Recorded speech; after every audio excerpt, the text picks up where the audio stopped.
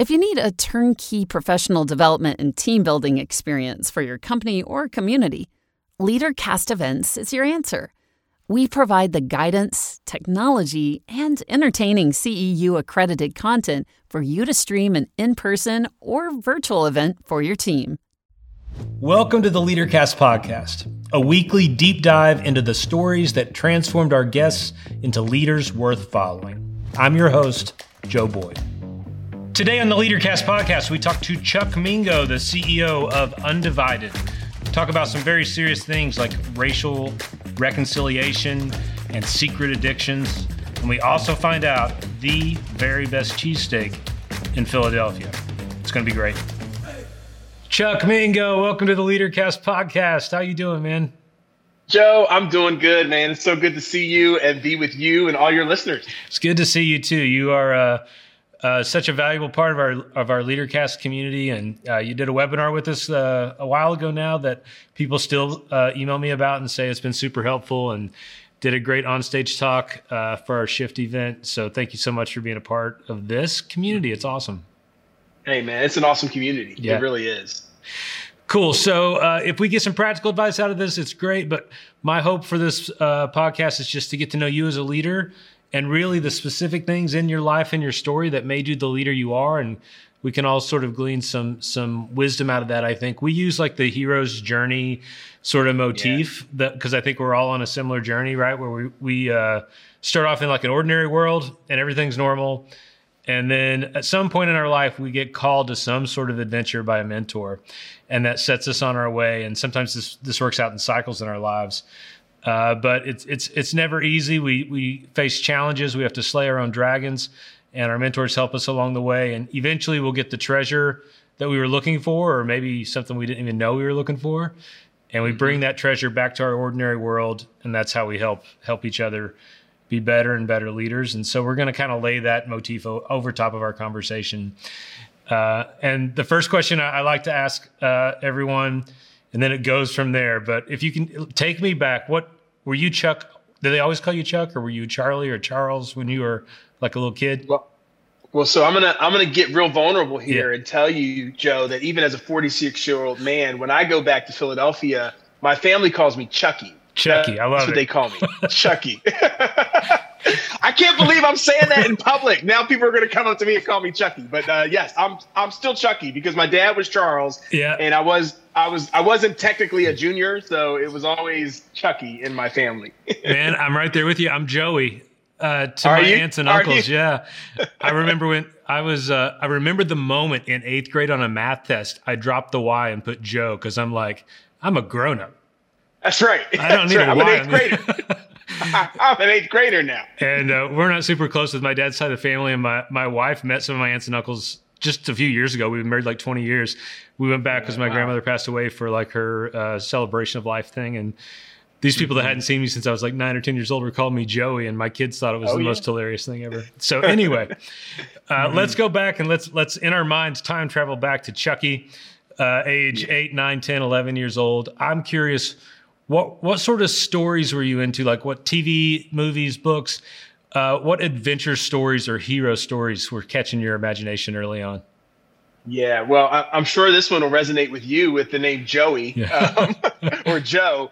Man, I was big into G.I. Joe. I mean, I grew up in that time when, that was kind of like, we didn't have cable TV. And so, you had to actually be home at the right time to watch your favorite shows, or else you missed it. Right. And so, after school, I don't know what time, 4:30, it was time for G.I. Joe. And so I was very much into G.I. Joe. I remember getting a Rambo knife. You could get you could order a mail-online Rambo knife. You open it up, it had fishing net in it and all this stuff that I'd never used, a compass on top.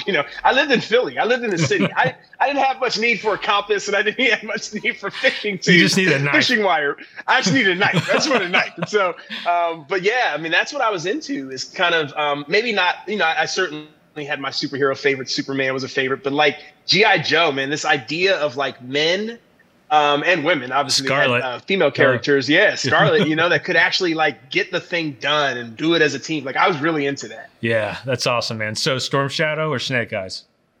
You know what? Storm Shadow, man. Yeah. I was not a fan of Snake Eyes.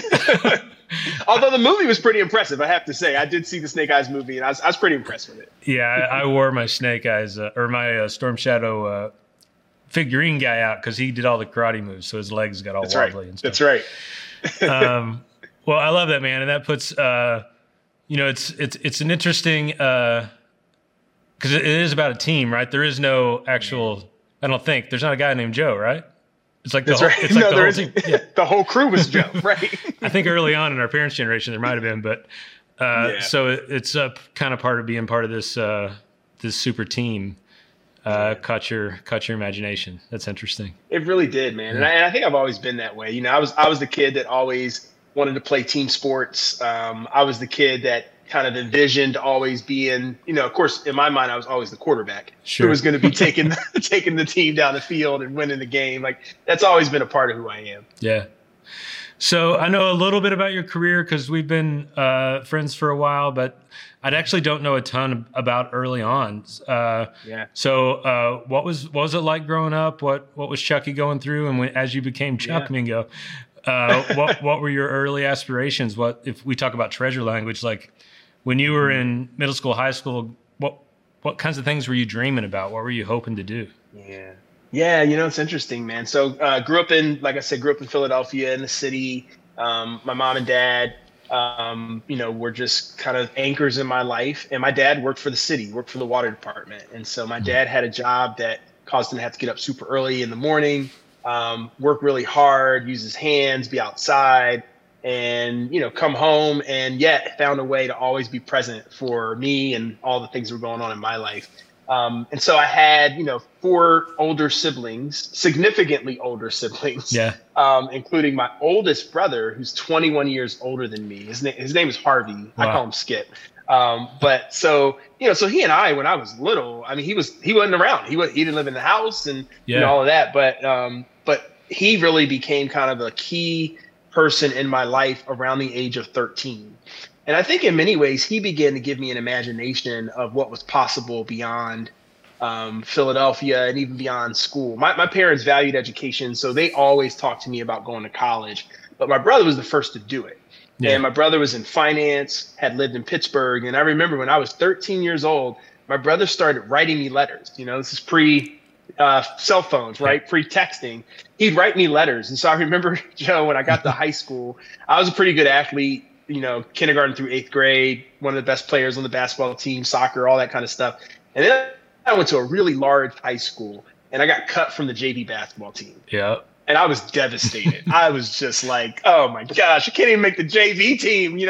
My basketball career is over. And my brother, I remember him writing me a letter and talking about how to deal with failure. And he just began to write these letters to me. He was the first one to tell me about the SAT and, hey, this is an important test that's coming up. I remember him coming down to Philly and hanging out with me and buying my first pair of like khakis from the Gap and a tie, just like that was just who he was in my life. And so through this relationship, I really began to get a vision for something beyond what was my day-to-day experience in Philadelphia. And so if you'd have asked, maybe not 8-9-year-old Chucky, but certainly 13, 14-year-old Chuck, I wanted to be a business guy like my brother. I wanted to be in finance. I wanted to go to college and get a business degree. So that kind of became the thing that animated me in my high school years for sure. And then going into college, I actually did go to college in Pittsburgh where he lived and got that finance degree. Obviously, that's not where my career ended up, as you know. Right. But that was a really formative time for me. My brother really investing in me and helping me to see something beyond where I was. Yeah. So kind of the first minutes were outside of your parents that really had. He really was. Really was. Yeah. He really was. As an only child, I get a little jealous, man. That's a real gift when you have siblings that can step in like that. That's awesome. It really is, man. It really so is. I asked 2 time travel questions. So the first one, we went back in time. But now imagine, let's say like the 12, 13, 14-year-old version of you, if they could just see you right now and what you're doing, I wonder what things do you think they would be like proud of you? And is there anything they'd be like, what's he doing, man? I can't believe this. Yeah. Yeah, it's funny. I think the 12 to 13-year-old would be really disappointed in my lack of athletic prowess right now. I think they would say we just want so much more. We thought we had so much potential. I think they'd be disappointed. Yeah. I am sometimes disappointed in that. So I think that would be true. But I also think they would look at my life and they'd be curious on how did you become a pastor? Because what I didn't say about growing up is I also grew up in a family of faith, and there are a ton of pastors in my family. Yeah. And I remember again when I was 8-9-year-old Chucky, for sure, I had a lot of people saying, "We see this in you. You're going to be a pastor. We think you're, use this churchy term, you're called to ministry." Uh-huh. And man, I didn't want any parts of that. I didn't want any parts of that, mainly because I thought pastors were poor and didn't make a lot of money. And so I just wanted something different. And so I think that 12 to 13-year-old person would wonder, how did you wind up doing this? And of course, there's a whole story behind that, which, I'm sure we'll get into a little bit here. But I think they'd be curious about that. I think they'd look at my family, though. They'd look at my wife and kids and say, yeah, we kind of saw that. We figured that's what was in the future for us. At least that's what we hoped was in the future for us. Yeah. And so I think that would be some of the things they would ask about and be curious about. All right. Empower yourself and your team to tackle some of the most difficult leadership challenges and grow professionally with LeaderCast Now. The LeaderCast Now app, an online platform, provide you access to more than 1,000 video lessons to help you navigate issues like change management, remote working guidelines, emotional intelligence, workplace conflict, negotiating, and more. Visit leadercastnow.com for more info. Cool. So we'll get into some of the details, but do I have your general career sort of like you went to college and then did you go straight to Procter & Gamble and worked in corporate world? And from out of that, then you went on to Crossroads Church and were teaching pastor stuff, right?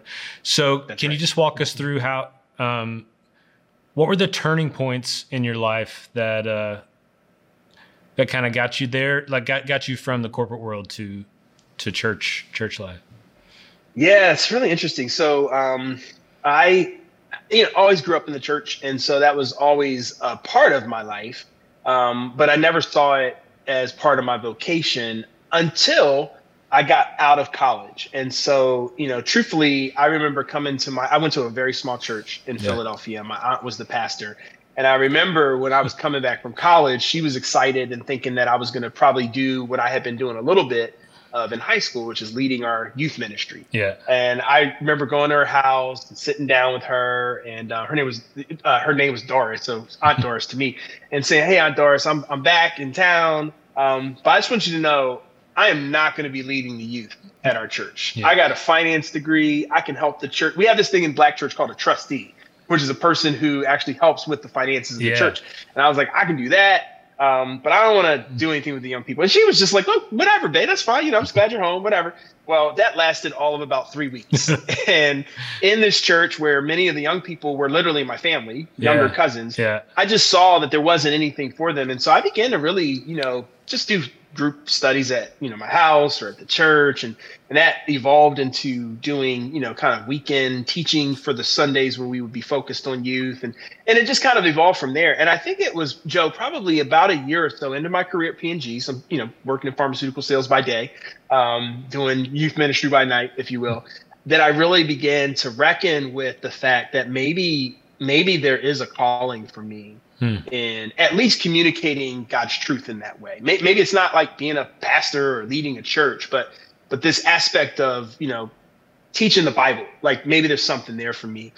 And so I was in a habit of going to a retreat center, Blue Mountain Christian Retreat Center. And it was like an hour or so outside of Philly in the Pocono Mountains. And one weekend I went up there because I really was wrestling with this decision about, am I wrong in being in corporate America? Like, am I supposed to go to ministry? And so I was kind of up there to spend a weekend reflecting on that. And one of the things that came out of that weekend very clearly was, do not go to seminary, at least not yet. And the reason was because I would have been a pretty arrogant theology student, learning Greek and Hebrew and all the good stuff.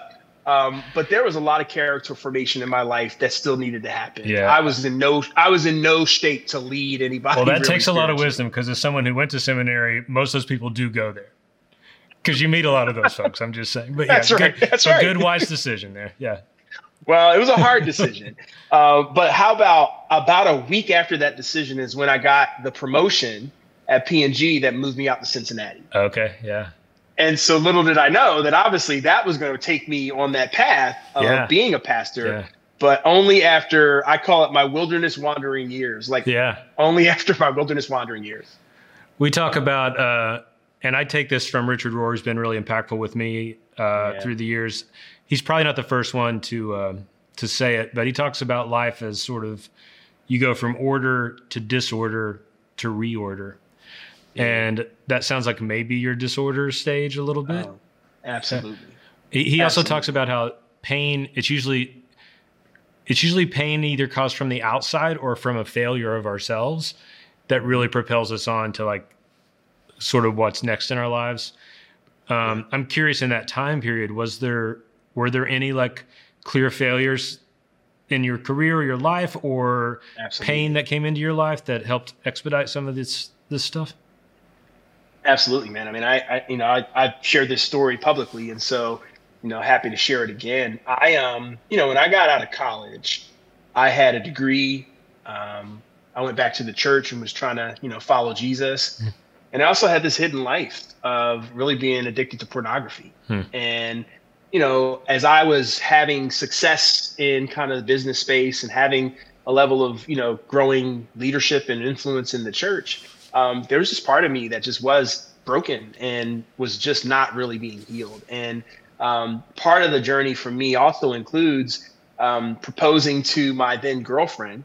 And about 3 months before we were married, I was actually at a place where I was in Cincinnati, and I was going to be leaving P&G to go and work at Crossroads Church. And that's when I really got found out for this sexual addiction that had evolved even beyond pornography to engaging with people at that point. And man, that was the lowest point of my life. You talk about mentors. There's a guy named James Mary, and he knew about my struggle, but when I really went off the wagon, I knew I had to come clean with him. And I'll never forget, Joe, being in his basement, and I'm realizing in his basement that obviously not going to be working at Crossroads. I had already resigned from P&G, so I may be unemployed. And then, oh, by the way, this woman who thought she knew who she was marrying in 3 months obviously doesn't, and is probably not going to marry me. And I feel like I've let Jim down. I feel like I've let everybody down. And I'm in his basement, and I'm just laying it all out, being as honest and as vulnerable as I can. I remember feeling like, he has every right to read me the riot act, because he's been investing in me spiritually. I'm proposing to be this kind of spiritual guy, all that. Yeah. He had every reason to do that. And Joe, what he did in his basement, I'll never forget. He looked at me and he said, "Hey, I want you to know something. I want you to know that your identity as a son of God does not change because of this. And in God's eyes, you're dressed in royal robes." He just began to affirm me. And it was just this crazy contradiction of how I was feeling, which was like crap. Yeah. With what he was saying, no, but this is who you are. And really what he was doing was preparing me for the hardest journey of my life at that point, which was the journey of healing, right? The journey of saying, now you got to face this dragon. Now you got to face this addiction. And so, man, I think about my life, and I've often said this. I grew up in church, and I had a profound experience of Jesus. I believe that. I got baptized when I was 8 years old. What I'm describing to you happened when I was 26. And I've said, I don't know if I was a follower of Jesus at 8. I know for sure I met Jesus when I was 26. Yeah. Because at 26, it wasn't about my religious striving anymore. It was about receiving grace. And, that girlfriend who dealt with that betrayal has been my wife for 20 years. And we've had to walk through a lot of difficult things, as you can imagine. That's been a healing journey for us. But I just realized, everything that I have from that point, I got my job back at P&G, by the way. Everything I got from that point to this point has been an act of grace. And it's fundamentally changed who I am. And it's continuing to change who I am. Well, I know you said that before, but thanks for being vulnerable and letting us know that. That's I think it's something, whether it's that exact example or not. We all have the ability, and I guess we all learn to cope with our own stuff, right? And part of that is hiding it, and it can be lots of different things. And there is a freedom that comes going through that pain, for sure, but it doesn't make it necessarily easy. I really appreciate you saying that. And I think it's interesting at LeaderCast, we have, some of our folks come from a faith background, some don't, and all sorts of different faiths, as you know, across the board.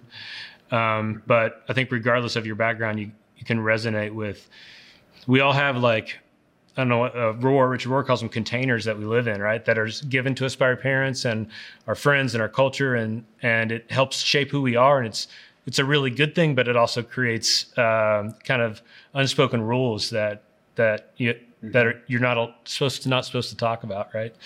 Right. So, for sure, part of our journey is being able to take the risk to be vulnerable in those areas. Mm-hmm. So as you think about your career then and going, so you end up, at some point you end up being a teaching pastor at one of the biggest churches in America, which at some point. I've had a similar job. It's pretty great.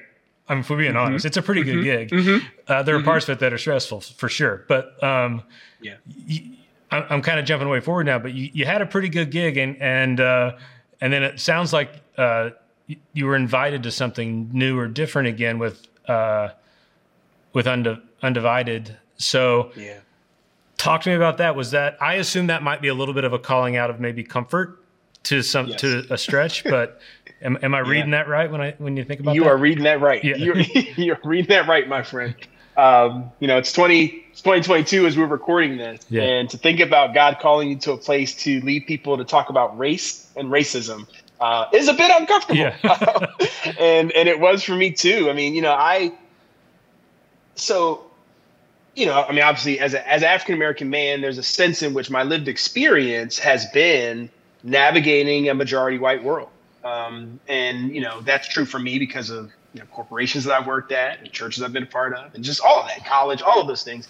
But I think early on, there was a sense in which I began to understand that like diversity wasn't just a politically correct thing, but that there's a real power to it. That, the best organizations that perform well are going to perform well because they have diversity of thought, diversity of race. They have the diversity. I mean, all the data is very clear on that. But as I think about 2015 in particular, which is when I really started to feel this stir, man, things in our country were just not in a good place. I mean, this would have been a year after Ferguson. And so for those, who are familiar with the officer who shot Michael Brown there and just that whole case and what that did in terms of public outcry. And then you start having all of these other incidents happening in our country around race, whether it was with police or other dynamics. And I just really was feeling like, man, as a pastor, I feel like, this is something that the church at large should be speaking into. And it just seemed like people were struggling to do that. Mm-hmm. And I didn't really necessarily want to do that either. Yeah. But God just continued to work on my heart until it was like this, I couldn't avoid it. And so at Crossroads, we do this thing called a journey. And a journey is everybody's focused on one topic and everybody's in small groups kind of processing it. You're learning individually and the weekends are about it. And that year in 2015, it was the Brave Journey. And the Brave Journey was all about this story in the Bible where, there's a storm and Jesus' closest friends, his disciples, are on the boat and they're just like, we're going to die. This is great. We're going to die. And Jesus shows up walking on the water. And again, whether you believe this actually happened or not, I think the analogy is really interesting. Yeah. In the midst of the storm with Jesus walking on the water, he invites one of his disciples, Peter, his followers, to do the same thing. So you can imagine what it took in terms of courage or bravery for Peter to get out of the boat. So the vision that we have for the journey was, what's that in your life? We wanted people to kind of think about where's that precipice in your life where you're invited to take a brave step. And I don't know what I thought it was going to be, but the thing that just began to stir in me very clearly it was about race. It was about being a voice for racial healing, solidarity, and justice from within the church for the city of Cincinnati. That's the way I was thinking about it. And so, in the midst of that, over the next 9 months, Undivided was born. But I remember 3 months, just to kind of clarify. So Undivided is this organization that fuels, empowers living undivided and working undivided. And those are 6-week experiences where we get people into mixed race groups and they have a set of experiences and conversations in small groups and in large groups that really open people's eyes to the narrative of race. We're doing the faith-based version of that with faith kind of undergirding that, but we also now are doing this in corporations and organizations like Kroger and others around the country. And then there's experiences that people had that kind of catalyze them on how can I be active in the work of racial healing and justice in my community. That's what Undivided does. And I remember like having this calling and sharing it with 20,000 of my closest friends at the church. And not knowing really what that meant, but people were excited. And then 3 months after that, you'll remember this as someone living in Cincinnati, we had an officer involved shooting at the University of Cincinnati. So 5 miles from where I was pastor. So all of a sudden, this wasn't an abstract issue out there. We were living it as a church. We were living it in our community. And I remember when the body cam footage was going to be released that day, of Samuel DuBose being shot by Officer Ray Tenzing of the University of Cincinnati Police. And Joe, I remember being in a room at Crossroads with other pastors and staff people. And I remember feeling both, and I think I may have even talked about this at LeaderCast, I felt both together, but also uniquely alone. Yeah. And the reason wasn't because no one else in that room cared. We were all heartbroken. But as the only black man in the room, I just knew no one else in that room was going to be called to kind of navigate and lead our church in this work. Not because they didn't care and certainly not because they didn't qualify, but because I just felt this deep calling. Yeah. And I would say that was my get out of the boat moment where I realized this work is costly work. It's not easy, but I'm called to it and I have to commit. I really have to commit. And so in 2020, that wound up being the full commit of stepping away from, I'm still a teaching pastor at Crossroads, but stepping away from leading the campus and stepping away from a lot of my other church responsibilities to launch a startup organization so that we could take this work across the country. And I'll just tell you, I never wanted to be a startup. I never wanted to have CEO after my name. I never. I can give you a bunch of nevers. And yet that's the space I find myself in. It feels very risky. It feels very uncertain. And I know it's exactly where I'm supposed to be in this season of my life. Yeah. Yeah. For those of you that know you, it's pretty clear that that's true. I do think you're where you're supposed to be. And I would challenge you a little bit because maybe Chucky, or at least 13-year-old Chuck, wanted to be a CEO. He might have, yeah. He wanted to own something, that's right. For sure. But that is weird. I mean, that is the journey, right? You go for this treasure you think you want, and you end up getting sort of the heart of it, really, in a totally different, redeemed, unexpected way. And I admire the work you do, and I love that you're true to yourself and that you can do it in a faith-based way with, and also, I know there are, I don't know if you, I'm not going to name drop all your clients, but I know you've got some significant influential corporations that are going through your stuff. And that makes me, when I wake up in the morning, I feel just a little bit better about the world, knowing that you're out there doing that stuff, in those very influential places. We talk about being a leader worth following as what we're trying to do here at LeaderCast. To me, that's it, man. And I know, it hasn't gotten any less political or less challenging, right, in the last couple of years. Not at all. Yeah. Not at all. Mm-hmm. So, man, this has been amazing. Is there, if folks want to connect, so maybe a lot of folks listening or watching this might want to bring you into their organization or something like that. What's the best thing folks can do to get in touch with you? Absolutely. You can contact us at undivided.com. If you are kind of a corporation organization, go to workingundivided.com. You can find us there. And you can find me on social channels. So at Chuck Mingo is where I am on Twitter and Instagram, which is where I spend most of my social media time.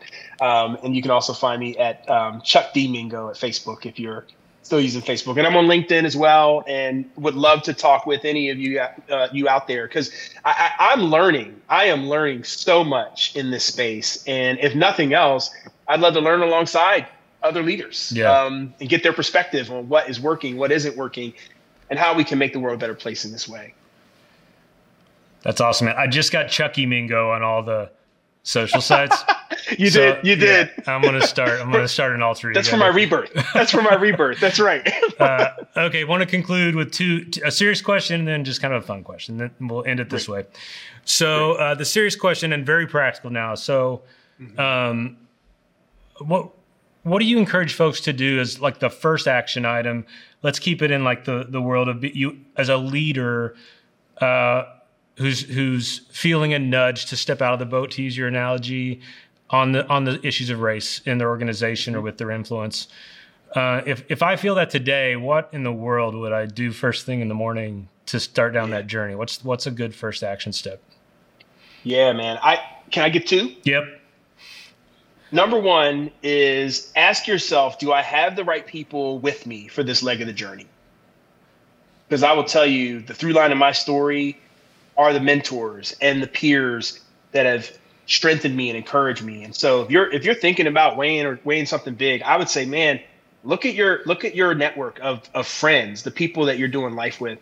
And, are they the kind of people that can walk with you through where you're going? And if not, I think you have some tough questions to ask around how do I create space for those kinds of relationships? Or who do I need to pare down or whittle away? I think that's a really important aspect of it. And the other thing I would share is something that has been helpful to me, not original to me. I think that I heard it from Todd Henry, who I think we both know, but I think Todd Henry was referencing Jeff Bezos, who talks about a 10-year window for decisions. As I was thinking about, do I get out of the boat or not? The question I had to ask myself is 10 years from now, would I be more comfortable saying, I had this vision, I felt like I was supposed to step into the race conversation at a really tricky and difficult time, but I didn't do it?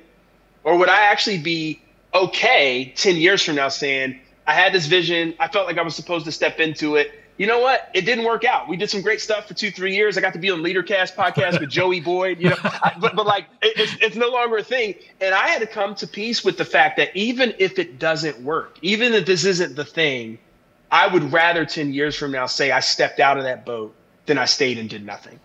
And so that's the other thing I'd encourage your listeners to think about. I love it. You said it way better than I could have, but that's the way I was thinking when I decided to join LeaderCast, because my career was a little comfortable too. And it really was. I'm going to regret this if I don't do it. I feel like I'm supposed to do this.